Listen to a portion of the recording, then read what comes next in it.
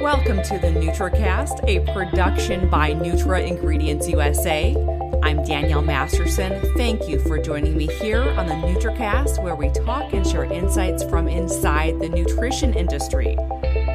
In recent months, the Federal Trade Commission issued a proposed Made in USA rule that serves as a guide for when businesses can advertise that their products are made in the United States. This proposed rule could have major implications on a number of products, including many in the natural products industry. Joining me now is Pooja Nair, partner at Irvin Cohen and Jessup LLP. She's also the head of the food and beverage group there. Welcome, Pooja. Thank you. Great to be on. So tell me, how does this proposed rule define Made in USA? So the proposed rule makes it an unfair or deceptive act to make an unqualified claim that a product is made in the USA, made in America, or any variation that means the same thing, unless three different things are true about the product. So first, the final assembly or processing of the product must occur in the United States. Second, all significant processing that goes into the product has to occur in the US. And third, all or virtually all the ingredients or components of the product are made and sourced in the United States. And that part, the part about the ingredients, is definitely applicable to supplements and natural products, because if they source a major ingredient from outside of the country, even if the product ends up being made in the US, it could not be marketed as made in the US. Yeah, that certainly stood out to me because the vast majority of ingredients are from China. Most of them are made synthetically in labs in China. So this could have major implications on the dietary supplement industry. Correct. What's also interesting is that the proposed rule doesn't just cover what you actually put the label on for the product, but it also includes materials used in the direct sale or offering of sale of the product. So it could include not just the product label saying made in the USA, but any representations that are in advertising, including online advertising or mail advertising. So that's pretty far reaching. How is this different from the current definition of Made in USA? So Made in USA has been around for a while. The FTC first issued Made in USA enforcement back in 1997. Currently, the FTC doesn't really use much of its enforcement authority to enforce the Made in USA laws. So that's one of the key differences, that the proposed rule would give the FTC the authority to penalize companies with a $43,000 fine for each violation of the Made in USA rule. Currently, that doesn't exist. And then additionally, the big difference is it's not just product labeling, but it also relates to advertisements. And so that's a lot broader than just what a company can put on the actual product label itself. But the all or virtually all ingredients standard is what's in the 1997 enforcement. It's just kind of evolved. And this proposed rule for 2020 just shows that the agency is essentially willing to flex its regulatory muscle to enforce these Made in USA rules and make sure that companies can only issue this as an unqualified claim if those three elements that I described are true. The biggest difference is the fact that they're willing to enforce it with a $43,000 fine. Correct. For each violation. So each violation can be defined if you're making 500 of these and you've got 500 different labels. Depending on how the agency chooses to enforce that penalty, it's not spelled out in the rule. The agency could make it very painful for companies. Yeah, that's extremely hefty. Okay, so what made them do this right now? I mean, what prompted the FTC to issue this rule after so many years? Yeah, that's a great question. So since it was passed in 1997, there's always been a lot of consumer support for a strong Made in USA rule. And the FTC has not really acted in significant enforcement actions until recently. So what's been happening in the past few years is that in May of 2019, the FTC issued its biggest enforcement to date against Williams-Sonoma for Made in USA claims that were made in some kind of Pottery Barn furniture that was advertised as made in the US, but in fact was manufactured abroad. The FTC in that case came to a $1 million fine. That was the biggest enforcement action they had ever taken to enforce Made in USA. Soon after that action started in May 2019, in September, the FTC held a public workshop to basically solicit public feedback about the Made in USA rule. And that really is what prompted this current rule, because in that September 2019 workshop, the FTC found overwhelming support. So almost every single person that participated in the workshop offered strong sentiment that they really want to have a strong Made in USA rule, and that it's important to them as consumers to be clear as to when a product is really made in the USA and what that label means. And you're talking about a consumer perception report that was released along with this proposed rule, right? Correct. Okay. It was a public workshop report that was released, I think it was released just a few days before. Okay. And that found, I want to say 3 in 5 Americans believe that Made in America means that all parts of the product, including the resources it contains, originated in the United States. Correct. When people see Made in the USA on their vitamin labels, do you think most consumers do believe that those ingredients were sourced in the US? That's a good question. I think that based on the public information surveys, there was a 2015 Consumer Report survey saying that 8 in 10 people would pick American-made products. I think there is that connotation. I think 60% is likely high. I think it's closer to somewhere between 50 to 60%. But a significant amount of consumers, when they see a specific Made in USA label, they do believe that that product was made with ingredients and assembled here in the US. Mm-hmm. One thing that this pandemic has really shined a light on is the underbelly of the supply chain. I think most Americans would be shocked to learn that the vast majority of supplements on the market today are made synthetically in labs in China. A smaller chunk do come from India, but very few ingredients are produced here in the US. Geographically, it's just not possible when you consider growing altitude, growing capability, etc., which I think is interesting because obviously things like TCM and ashwagandha do not come from the United States. Right. So it sounds like consumers overwhelmingly support this proposed rule. What has been the reaction from industry?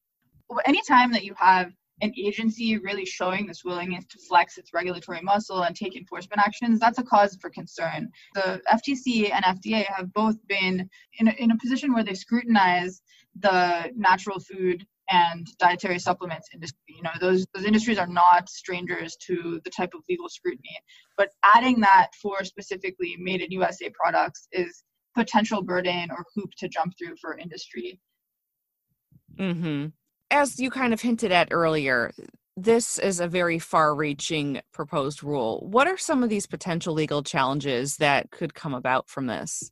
Well, interestingly, 2 of the FTC's own commissioners issued dissenting statements as the proposed rule went out. So in June 2020, 2 commissioners, Christine Wilson and Noah Phillips, issued their own statements suggesting that this proposed rule is an overreach of the FTC's authority. And that's pretty big. That lays the groundwork for potential challenges from industry about the scope of this rule. And the issue that they focused on was that while the FTC clearly has the ability to regulate product labels, it's less clear that the FTC has the ability to enforce a Made in USA standard with advertising.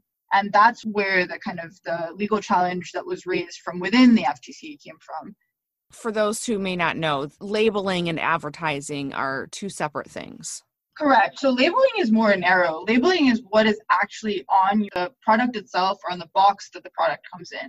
Advertising could be emails that you receive on the product, Instagram posts that advertise the product, in the old-fashioned sense, mail that comes in, you get coupons or advertisements in that way. So advertising is broader and labeling is more narrow.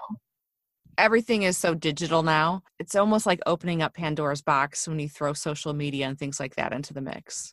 Correct. And that's what one of the commissioners had said. She said that the way that she was reading the proposed rule, that it's so broad that it could actually implicate even Instagram posts, hashtags. And if that was something that could be considered a violation, that would be huge for people in this industry and really all industries. But because of the way that we market and the way that people deal with influencers and product promotions on Instagram, even on Facebook and all sorts of social media, having a hashtag that says Made in USA or Made in America or America Made could be something that would be a deceptive practice that could be fined by this proposed rule, that would really expand the scope of what we're talking about. Yeah, and it's interesting because the FTC did come out with guidelines for online influencers just a few months ago that kind of laid out the groundwork for it, what they should and shouldn't do on things like Instagram. That's right. That's right. And that advertising guidance, that was a big step for the agency, because traditionally when, this Made in USA rule has been around in some capacity before the 1997 guidelines. There's been some enforcement of Made in USA claims for around 80 years. And so the agency has obviously, when it was first regulating things, it was focused entirely on more traditional advertising, newspapers, print publications, mails going to consumers.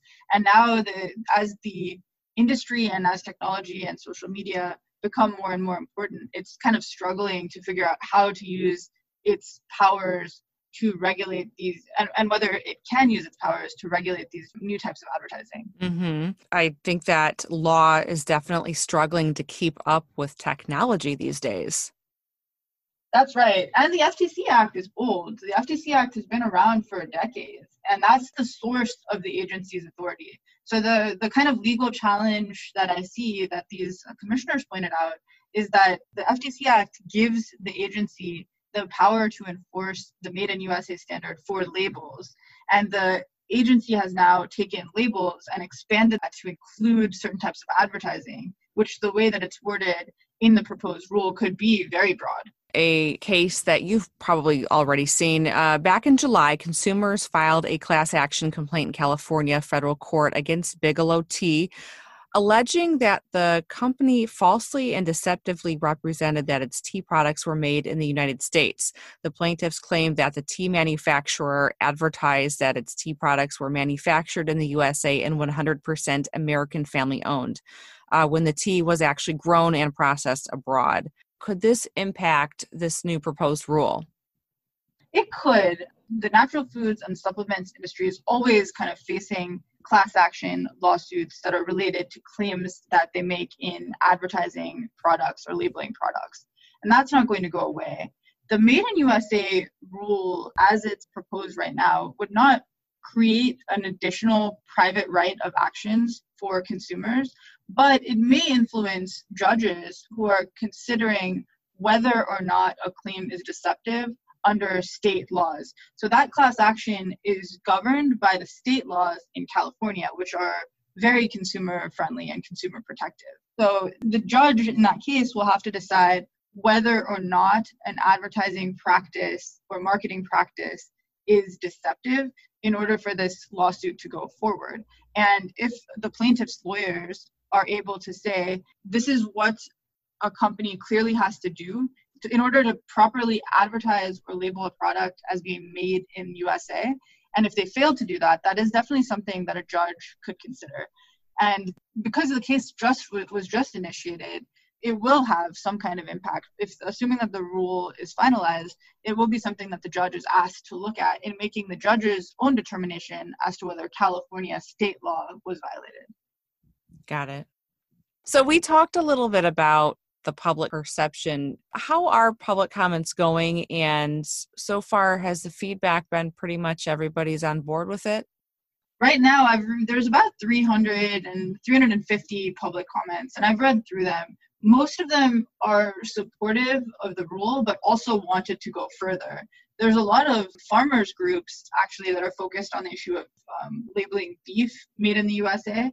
And so that's been kind of dominating the comments right now.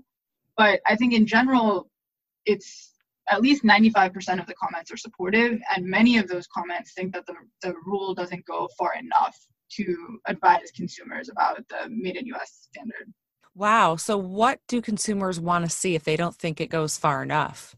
They want to see higher enforcement. Some consumers have asked for private consumer right of action, that there would be some kind of lawsuit that consumers could file if they feel that this is violated. And then they want stricter monetary penalties. Essentially, that's what I've seen, that they want the FTC. They want to know that the FTC is really enforcing this. People expressed comments that although the Made in USA standard has been around since 1997, that the agency has really turned a blind eye, and that businesses have been able to deceive consumers without really facing any consequences. Would the $43,000 fine suffice, or do these consumers want to see even more? At least the people that are driven to make public comments are probably the consumers who feel the most strongly about this issue. And from reading the public comments, it feels that they want to have extremely high enforcement, even higher than this fine. Wow, tough crowd. Yeah, definitely. And it's interesting because industry hasn't really participated in the public comments process. There likely is some dialogue going on behind the scenes between the FTC and different industry and business groups. And the FTC has said that they want to hear from businesses, but the overwhelming majority of comments that I read were definitely from consumers about this issue. What is your prediction for this proposed rule? Where do you see it going?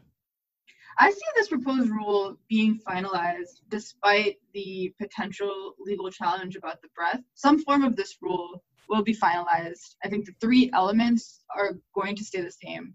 The real question is whether the FTC may potentially reduce the impact by focusing it on labeling rather than including advertising. But my prediction is that the rule will essentially be finalized as is, and then there will be some legal challenges based on the FTC potentially acting unlawfully beyond its authority that were outlined by those two dissenting commissioners. Mm-hmm. It's something that many of us will certainly be keeping our eyes on. The FTC, again, is accepting comments on this notice of proposed rulemaking through Monday the 14th. If you are interested in chiming in, I will have a link to that on the Nutra-Ingredients USA article that accompanies this podcast. Attorney Pooja Nair, thank you so much for coming on the NutraCast today.